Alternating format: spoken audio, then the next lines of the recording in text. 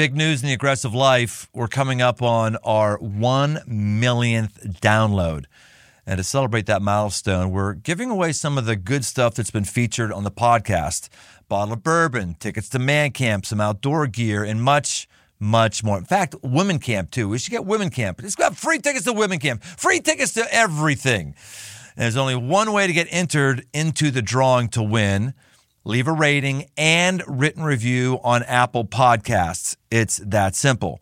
All the written reviews will be entered into a hat, and we'll draw out winners live on an upcoming recording of the podcast. How long is the contest open? I don't know. Depends on when we hit the 1 million mark, but it won't last long. Leave your review, and you just might win big, and you might actually help us. Come on, help a brother out. We want to get this podcast in as many people's lives and hands and earbuds as possible. And for that to happen, we need good reviews. So go do that, and let's get to the show.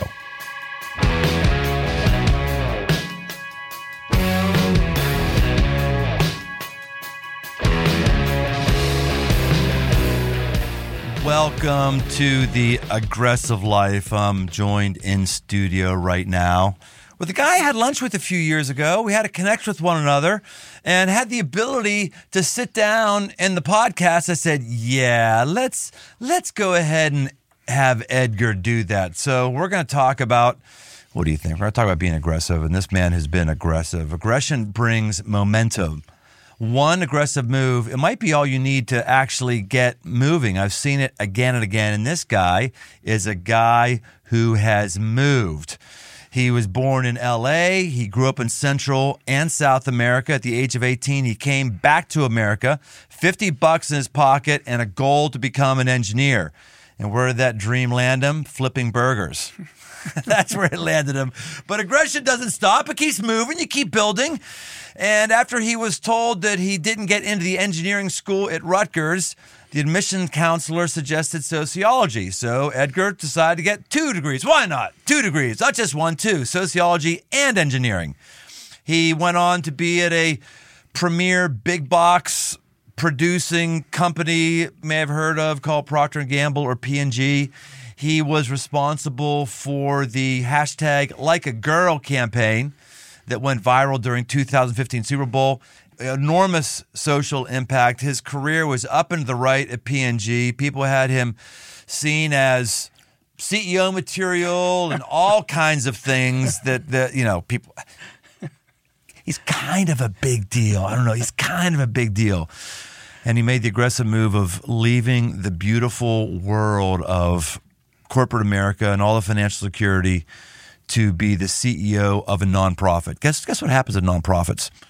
You don't make any profit. That's what happens. Everyone's nonprofit. I want to go. Yeah, you know what that means? That means you're always in financial stress mode. Or if you're not in financial stress mode in a nonprofit, you're not doing it right. I interact with some of these nonprofits who've got this crazy, ridiculous amount of cash on hand. And I'm like, dude, your vision isn't big enough. If you've got that much cash on hand, your vision isn't big enough. Anyway, here with me today is Edgar Sandoval Sr. Hey, Brian.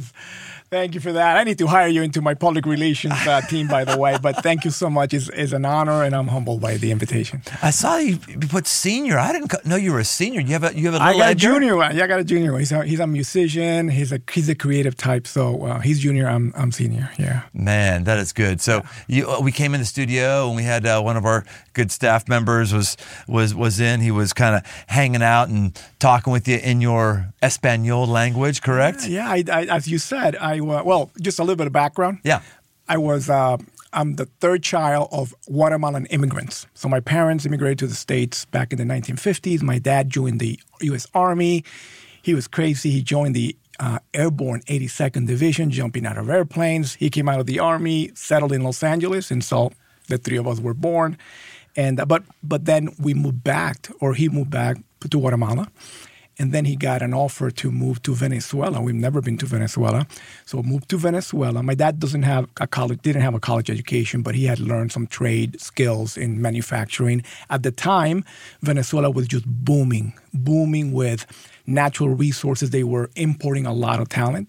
So I moved to Venezuela, and it was a wonderful. I grew up in Venezuela, and that's why my first language, even though I'm an American, is really Spanish, and is the language that I'm most comfortable from a social standpoint. But my first job was in the U.S., and from a professional standpoint, I'm more comfortable in English, if that makes sense. I think that's what part of makes you so impressive. For you to get to the upper ranks of P&G and have a significant impact there with your second language, that's really crazy. I heard someone tell me that even if you are fluent in your second language, you're at a disadvantage because you're not inherently with certain conversations. Is that true? Explain that for us. Well, I believe that. I came back to the U.S., so just a little bit of background. So after spending 12 years in Venezuela, my family fell on hard times. And at one point, there wasn't enough food to eat on the table. And so unhealthy coping mechanisms like the television disappear, well, they had to sell it. The car disappear, well, they had to sell it. At some point, in fact, I remember my high school friend, every now and then would come with grocery bags with basic staples, flour, beans, rice, and oil. I was so grateful to him for bringing this food to my house. I later learned that it wasn't him. It was actually my high school teacher who was buying the groceries. She just didn't want me to know. When your teacher's buying your groceries, exactly. you know you're hurting. Exactly. But she just didn't want me to know. She wanted to protect my dignity, all that kind of stuff. Bottom line, I couldn't just stay in Venezuela. So I packed everything I owned, which was not a lot, in my dad's Army duffel bag. I had $50 in one pocket, my American passport in the other pocket, and I came back to the good old USA. But when I came back, I couldn't speak the language. And so I was lonely, I was broke, and I really, truly felt like an immigrant in my own country. So to go from that, and in fact, a couple of years later, I actually started my education in an English as a second language community college. So to go from that to the corporate ivory towers of Procter & Gamble, a company that prides itself in doing best-in-class communication, it's truly a God story. That's the only way I can explain it. So you had your citizenship because you were born in America. I was born in Los Angeles, yes. Los Angeles or Los Angeles? Los Angeles.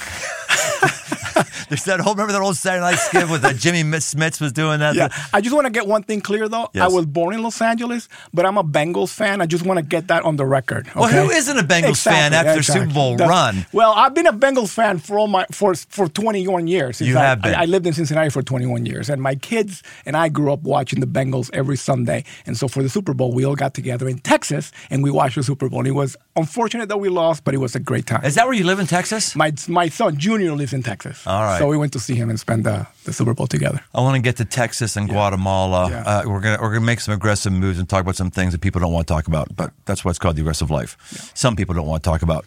But I'm curious, when you are in a situation where a school teacher is getting you basic sustenance, and that's obviously poverty. If a school teacher is helping you live, that's not, I don't know how I'm going to hit my credit card bill this week. That's food insecurity. That's all the things that are just really rough to deal with. Fortunately, I haven't had to deal with.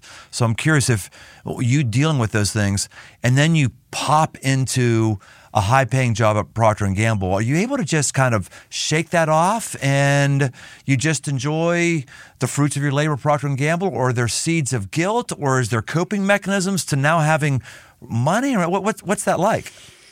Well, there's a lot to unpack there, but I will say that having experienced food insecurity, having experienced not having a roof over my head, having experienced having to start from the bottom, it just gave me a desire that on the one hand it was healthy, on the other hand it may not have been so healthy to take control of everything. I was not going to be hungry again. I was not going to be. There was going to be no uncertainty in my life. I planned everything from now on, and we're going to do things my way. And so I saw education as the way out of my circumstances. And so, no, I frankly, if I joined, I started in English as a second language community college. Then I was accepted to Rutgers. You're right. The admissions counselor said, you want to be an engineer? You can't, because your SAT scores are not good enough. I tried to explain to her in my broken English that when I took the SAT, I couldn't get through the whole thing because I didn't understand it because it was in a foreign language. But if she had graded me only on the questions that I finished, I think I probably aced the test. I just didn't finish the test. She looked at me and said, sorry, study sociology. And so as you said, I did. I studied sociology, but I didn't let go of my original dream and also studied engineering. And in fact, when I graduated, I was in the honor society of the engineering department. And get this, 20 years later, the dean of the School of Engineering asked me to come back and do the commencement speech. Wow. And then 3 years after that, when Rutgers hit 250 years as a university, they named me as one of their 250 fellows of the university, which is just bizarre. It's just a God story. But then, and from there, I went to an Ivy League school to get my MBA at the Wharton School of Business. By the time I hit P&G, I think I have forgotten what it was to be poor and what it was to have uncertainty. So I thought that the rest of my life would be in corporate America. And as you probably know, at P&G, when you leave, you normally cash in your equity. Okay, if you're a P&G and you're a vice president, you can probably be a senior vice president somewhere else. If you're a senior vice president, you can probably be a chief something somewhere else. So I thought I was going to do more in the corporate environment when I left P&G. But the Lord had different plans. He asked me to put all that aside and to leave my position of comfort and to just move to Seattle, Washington and go serve the poor. And I now see that everything that happened in my life, including my 20 years at the Procter & Gamble company, they were only preparation for the real assignment that God had for me, which is to lead World Vision today and to help and do all I can to eliminate extreme poverty. And that's where I'm focused on now. So that's what Edgar does now. He's the CEO of one of the most respected nonprofits and largest nonprofits in the land, World Vision. And for someone like me who's in the nonprofit world, or somebody else who has another job that, is a bit more normal, that might sound really sexy to be CEO of World Vision, but that was a real sacrifice for you to go from the corporate perks to where you are right now, right? You could say it that way, yes. Yeah. Like, so what'd you end up sacrificing? Well, at the time, when I got the first call, I said no. I said, no, not now, maybe in the future. And so I talked to my wife, and they kept calling. I said, hey, honey, let me give you some background. We have 4 kids. 2 of them have special needs. We had a very strong support system in Cincinnati. One of the reasons we love Cincinnati is the people that supported us with our disabled children were just wonderful, and we love them for that. And so we had built a support system for my wife and for the children, and I just couldn't think about uprooting them and taking them to a whole new place. So that was a fact. But there was also fear, and there was a stronghold of money, right? I don't want to give up money. I didn't have money. Now I have money. I don't want to give it up. So there was also that stronghold that I didn't want to acknowledge at the time. And so I had a bit of a twisted plan. I was going to ask my wife, Lisa, to be the one to say no to World Vision. So I went to her and said, honey, can you imagine this? Uproot the children, the support system for Andrea and Christina, to leave, and this is going to be too hard on you. Just say the word and I'll put a stop to this nonsense. Well, I remember this vividly, Brian, because we were in our bedroom. We were standing up next to the window. She looked at me in the eyes and she said, Edgar, if the Lord wants us to go to World Vision, we're going to be obedient.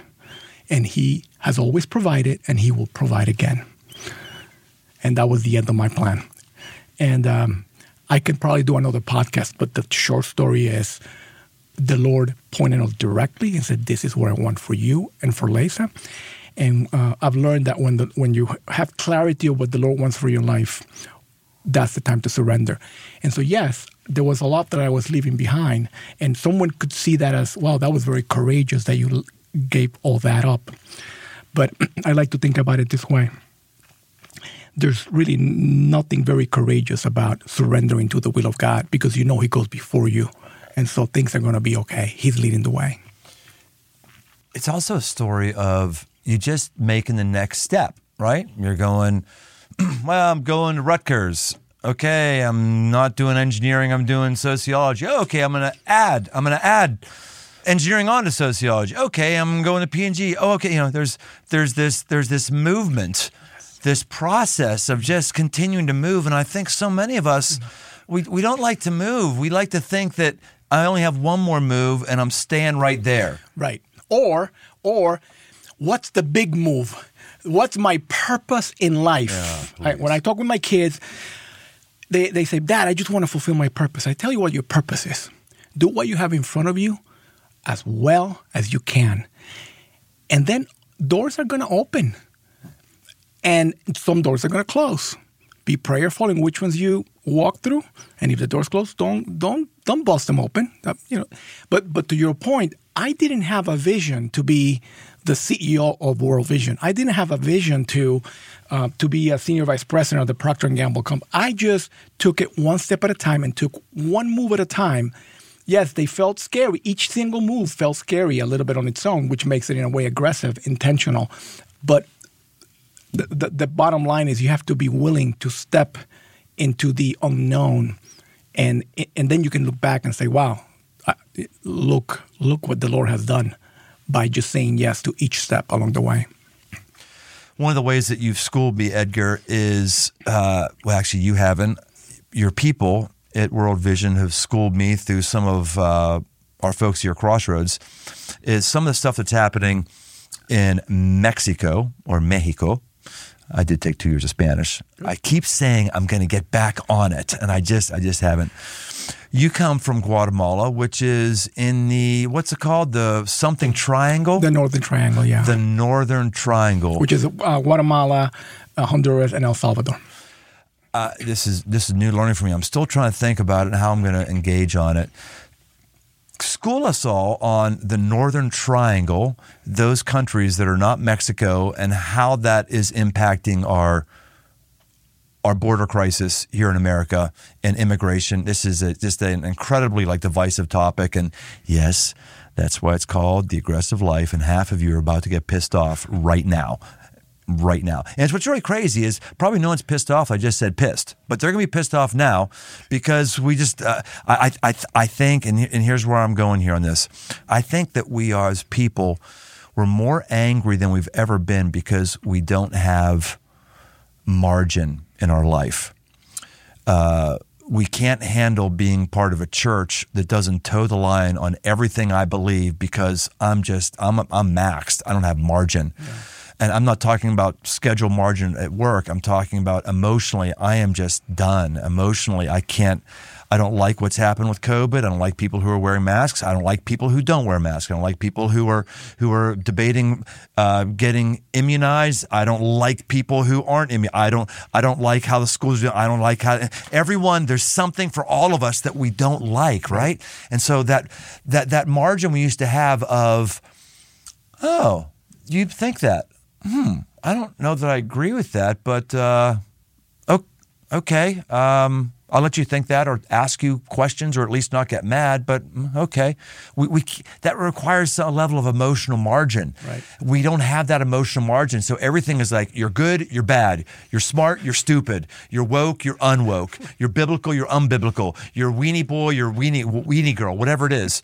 And so when it comes to the border crisis, very few of us have margin to hear something we might not have heard before, but yet I want you to do that. Tell us about the Northern Triangle and what that means for us in immigration. I'm gonna unpack this from the top. Okay. I'll just start by saying there is... Which I wasn't planning on talking about this, that's okay. But I was like, oh, why not? That's okay. Let's do it. So go ahead. We can try. The first thing I'll do is dimensionalize what's happening. And what we have is a situation that was dire, becoming desperate. And so imagine that you live in communities that depend on predictable weather patterns, so you know when to plant, how you're going to water your crops, etc. Imagine that just changing. And so for 3 years, you have a drought. Okay, that's a problem. Then COVID hits. And so now you've had loss of livelihoods. Now you have loss of life through COVID. And, oh, by the way, during COVID, you get 2 major hurricanes hit your communities within 2 weeks of each other. So that's like I'm talking a Category 4 and a Category 5 within 2 weeks. That's like Mike Tyson hitting you with a left and a right jab at the same time. And so all of that happening in a context where there's, unfortunately, gangs and violence. And so loss of life, loss of livelihoods, leading into loss of hope. And you got kids, and you got a wife, or you got a husband, and you got family, a grandma, and they're not eating, and they fear for their lives. What do? You just kind of like, what do? Well, you look for a better, that's an aggressive move. You look for a way better for your life, whatever that means. You don't just sit there and you look for an aggressive life, right? You do something for your family. Now, in my opinion, this is Edgar's opinion. I think the debate that's being had is not the right debate. There's this debate of, do you let them in or do you send them back? That's an okay debate to have. But I don't think that's why it's a crisis no matter where you are on the political front. It's a crisis because no one likes what's happening right now. And even as Christians, I don't think that's the right debate. I could make a case that sending them back is a defensible position, okay? I think that's part of the fact that we don't have dialogue anymore. It's like either I'm right and you're wrong in everything, or you're right and I'm wrong in everything. No, I think there's a defensible position to be made for sending folks back. It's a defensible position. There's also a defensible position for letting them in, okay? But in my view, that's not the debate that we need to have as Christians. The debate that we need to have as Christians, in my view, scripture-based, is what are you doing to help them, whether they're back there or here, okay? That's the question for us as Christians. And at World Vision, we are focused on helping them with hope at home. That's what we're focused on. Why? Because we believe, and I believe this, that no one likes to leave the people they love and the places they know. They leave because they're desperate. And I know this because that's why I left, okay, Venezuela. I left because I was desperate. Now, I happen to have an American passport, but I had an immigrant in my own country experience. And so we're focused on giving them hope at home. Now, for the ones that are here, I spend some of my weekends tutoring kids of immigrants who don't know how to get into college, just like I didn't know how to get into college, okay? So just sending them back or letting them in my view, is not the main debate. The main debate is, what are we going to do to help them here or there? And World Vision is focused on giving them hope at home. And let me tell you, Brian, we know what works. Our programs work. We have 70 years of experience in development. We do the research. We have the evidence that prove that when we come alongside communities and empower them with the tools to lift themselves out of poverty, they can. And that's what we're focused on doing. We are focused on raising the resources so we can give people hope at home. The Northern Triangle, which sounds awkward for us because for me it's the Southern Triangle, but in terms of South America, it's the Northern Triangle.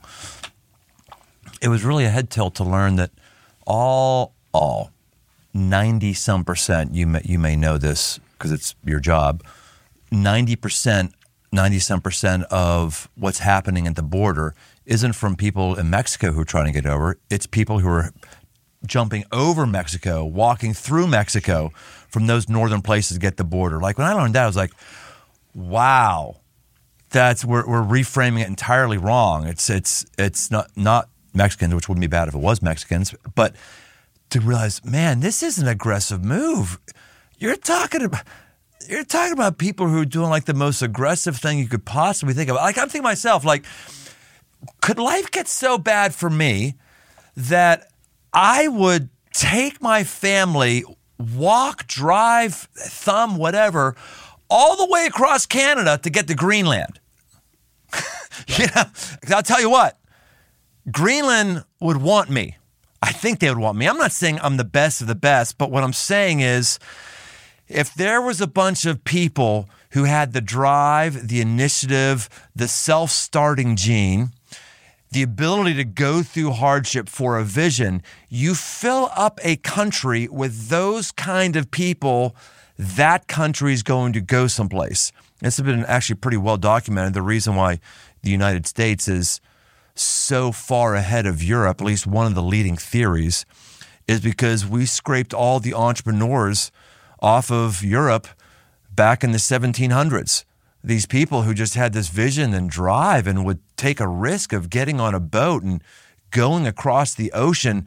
That's why America has always outgunned England in terms of innovative ideas and patents and all of these things. So I'm not ignoring that we need to have some reform. I'm not ignoring that we can't just say, hey, everybody come in here and take advantage of all of our social safety nets. I know this is very complicated, but I think it's important for us to see when someone is doing these kind of things, that's an impressive person that we need more of that attitude in our own country, I think. I think the point that you're making also is exacerbated in the world today. We have the largest number of people that have been displaced, that have left their homes in the history of the world at over 84 million people. So this is, yes, we see it here closer to the U.S. in the Northern Triangle, in Guatemala and Honduras and Mexico, but this is happening all over the world. And so again, the debate that I would argue Christians need to have is what can we do to help people thrive at home? That because as you've said, it's very dangerous to make the perilous journey into wherever it is that they're going. And so that's where we're focused. We're focused on empowering communities to have hope at home. And we're doing tremendous work with the support of our donors. Did you know, Brian, that we are the largest, World Vision is the largest non-governmental provider of clean water in the world?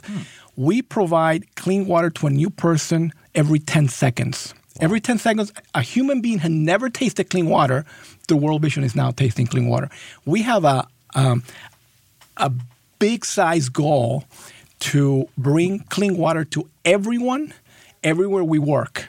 And we work in over 100 countries by the year 2030. And water is the foundation. We are farmers are lifting themselves out of poverty. They start at less than $1.90 a day, and they multiply their incomes through our programs, which are a combination of biblical concepts, like you were created in the image of God. And yes, you can lift yourself out of poverty with our best-in-class sectorial livelihoods, like the right farming practices, right seeds, access to free markets, and they're lifting themselves out of poverty. 9 out of 10 severely malnourished children who are treated by World Vision make a full recovery. Yes, the world is a dark place today, but there's a lot of good stories. And my plea to anyone who's listening to your podcast is to let's have the right debate. The right debate is how do we help people have hope at home? Yes. Yeah. Amen. You're bringing us just a really needful reminder that we make so much about debates and right and wrong and political ideology instead of people. That's what you're trying to root us in. It's people. I like how you said that position's defensible, that position's like that good. I like how you say that, but where you got to die on the hill is we've got to be about the flourishing of people. That's right. And that includes people who are outside of the country I live in, at least if I'm a follower of Christ. This is not a follower of Christ podcast. It's not called Christian Living Podcast. It's called The Aggressive Life. But as a believer, I have no boundaries to our country. I love our country. I never want to live anywhere other than our country. I've been to a lot of other countries in the world. I've yet to come to a country that I'd rather live in than America. And that's when I go to other countries, I go to some of the greatest places in those countries, in Paris and all that kind of stuff, you know. I love my country. I'm not devaluing my country at all, but I'm part of a kingdom that's much bigger than America. It's called the Kingdom of God. And I have to have some way to express love to people who are in hard places that are outside the borders. Okay. So I love you reminding me of that. That's a really good word, Edgar. Thanks. Well, we have this thing called the lightning round, I have a feeling this is going to be hard because I have a feeling you're a deep thinker. You're going to say deep things. I'm going to want to have you unpack, but let's try it anyway. The lightning round. Have you ever listened to The Aggressive Life, Edgar? I have not. You have not? Who are you? Honestly, it's one of my principles. You can't come on The Aggressive Life when you haven't listened to The Aggressive Life. But they told me Brian was going to yell a lot. That's the only thing they warned me about. Okay. Man. I don't know. Did Matthew McConaughey, did he listen to The Aggressive Life? I don't know, but he should have. He will after today. That's right. He will after today. Absolutely. We've had some big-time people, Edgar. They had time to listen to the Aggressive Life. I understand we're not big-time enough for you. Up in your ivory tower, up in World Vision CEO, just handing out soup to poor people. I know you don't have room in your schedule for us. But nonetheless, okay, here we go. Lightning round is going to work. I give you a topic, and you got to hit it like real fast, like lightning. Ooh, okay. Like 1-2 sentence answer. That's hard. That's really hard, but I know it's hard, but I believe you. All you right. can do it. Normally, I'm the one who breaks the rules because someone says something. I say, ooh, expand on that more. So here we go. How to get aggressive momentum when you feel stuck. Remember your calling. Remember your gifting. The work that you are most proud of that isn't World Vision. My marriage, because it takes work. Dirt, he's good. You see, he's like playing by the rules. You're a corporate rule follower. I told you 1 or 2 sentences. You're doing that. I thought you were. I'll just hit the pause button and lightning round for a minute. I thought you were going to say something like your campaign that you invented and ran at P&G, Like a Girl. Tell us about that campaign. I'm very proud of the Like a Girl campaign, but I'm prouder of my marriage, and so it'll be a close second or third. But that was probably one of the most, from a professional standpoint, one of the most fulfilling times in my career. Can I break the rules? Yes, yes. Okay, so I was working with Procter, and we were traveling around the world talking to teenagers around the world, all kinds of religion, socioeconomic statuses, you name it. They all had one thing in common. When they hit puberty, their confidence dropped. In fact, statistically, we measured it drops twice as much as young guys, okay? And we were a brand for young girls, and we thought that was not right. God made each one of us in His image, and so women and girls dropping the confidence that way, we felt it was something we wanted to go against. So we declared the loss of confidence in young women our public enemy number one, and we wanted to defeat it. Well, on the way back from a big advertising festival in Cannes, I was inspired to write a creative brief to our agency. And the Procter & Gamble creative briefs had a history of being very long and very wordy. This one was very short. I wrote to my agency, said, let's create a new viral campaign that changes the world one girl at a time. And the rest is history. A year later, actually we launched the campaign in the summer of 2014. It went viral, 85 million views. I'm so proud that it did a couple of things. One is it changed the meaning of a phrase to do something like a girl from an insult to a compliment. I have 4 kids, 3 of them are daughters.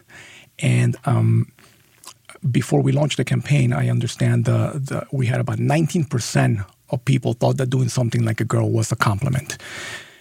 When we finished, a year later, that number had gone up to like 76, 79%. So I'm proud of that. I'm proud of the way we unified the country and the world. Everybody was saying, yeah, this is right. Yeah. And so it was great to see, particularly in the context of today's divisions, to see everyone come alongside and support something. I've learned recently that there's a university curriculum somewhere in Africa that uses the Like a Girl campaign. The campaign won 170 global awards, including an Emmy.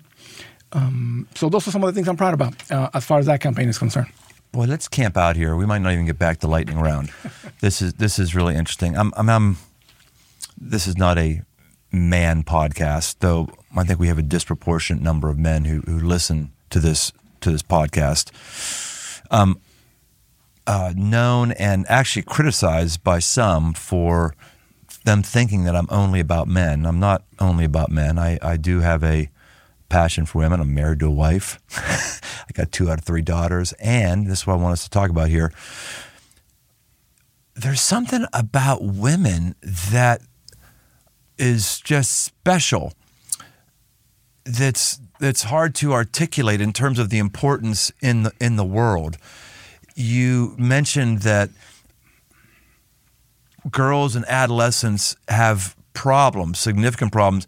Women, even in a male-dominated country like America, where you still have, where men have most of the top offices and such, and women are made massive advances, women still have it more difficult. I don't know of any guy who would say, I would rather have the life of a woman than a life of a man.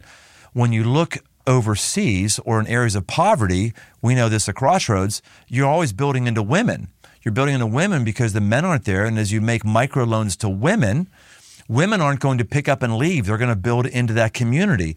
If you look at the people who are kind of coming up to the border, I think they're predominantly women who are bringing their families up, right? Or the vast majority of the people who migrate are women and children.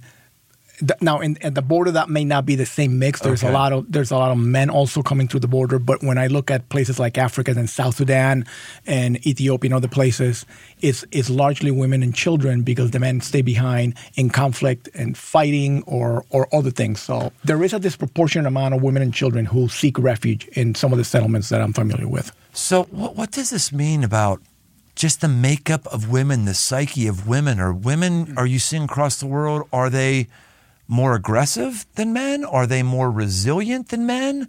Are they more...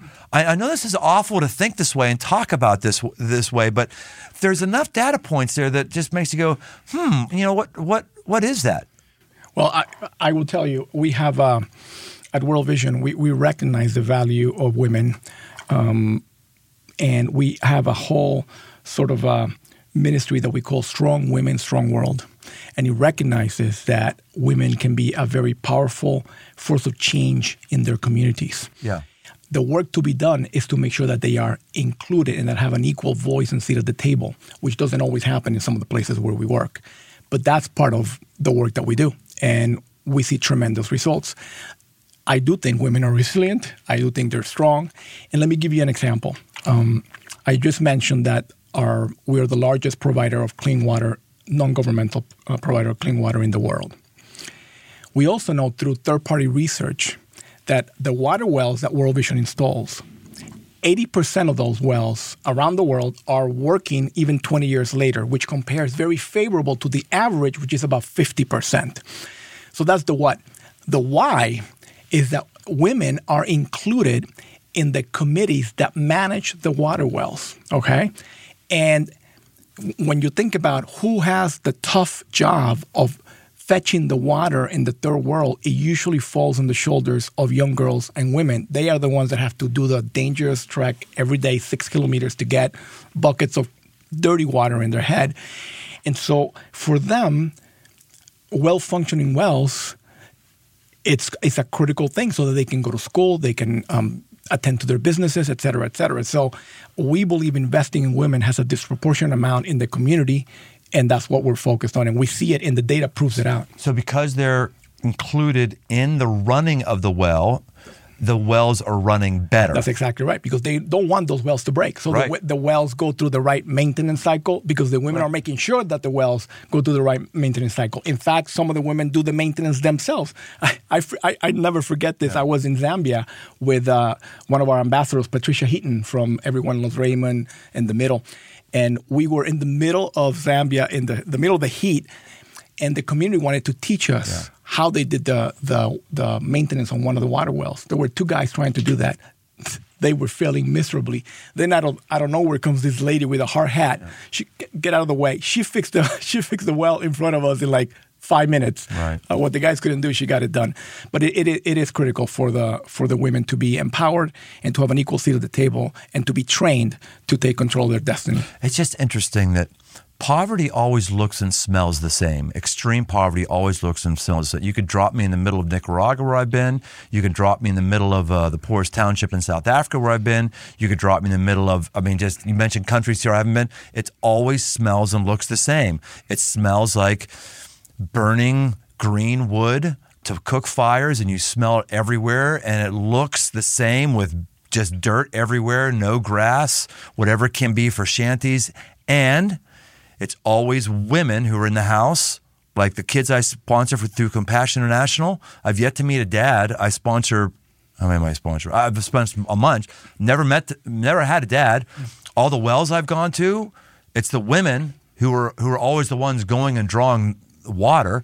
It's like there's this great evaporation of men. Like they're gone, and I'm like, why? What is that? Well, we're working on that too, because we believe. Our ministry is biblically based, and we believe that poverty has spiritual root causes.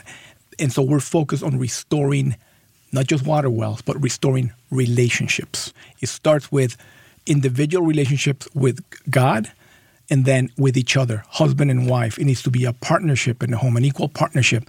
Then parents and children. How are you treating your children? Are you beating them with sticks, or are you trying to get them to go to school? Then it's families and communities and governments. When those relationships are restored, that lays the foundation for water wells to bring. It's what accelerates the development. Is what accelerates the sense of well-being. But it has to start with the relationships.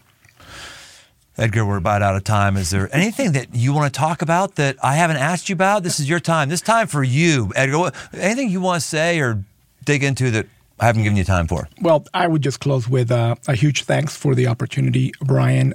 But I will also say that the world can feel right now like a very dark place, okay? But there are lots of bright spots around the world. And what I would ask and encourage everyone is to find the cause, the thing that makes your heart beat a little faster, that you can get excited about, and go make a difference. Because there's more joy in giving than in receiving. That's biblical, and the world needs us. There's a desperate need, and we can make the world a better place. And there's no better joy than helping the poor change their circumstances and transform their lives. Edgar Sandoval, CEO of World Vision and wise man and aggressive man extraordinaire. Thanks for giving us some time today. Let's definitely do it again. And hey, guys, ladies, if you heard something here today, act on that. Don't come away from here thinking, oh, I got some new interesting thoughts. No, we're here to get you to move on something. Find somebody to help.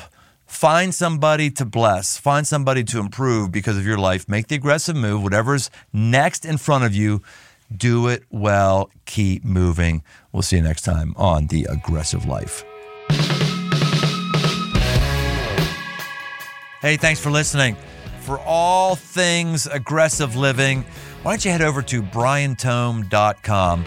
Find my new book, Move, a guide to get up and go forward, as well as articles and much, much more.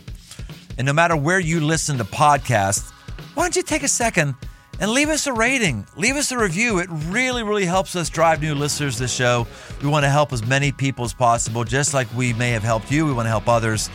So why don't you help us out? And if you want to connect, find me on Instagram at Brian Tome. The Aggressive Life with Brian Tome is a production of Crossroads Church, Cincinnati, Ohio.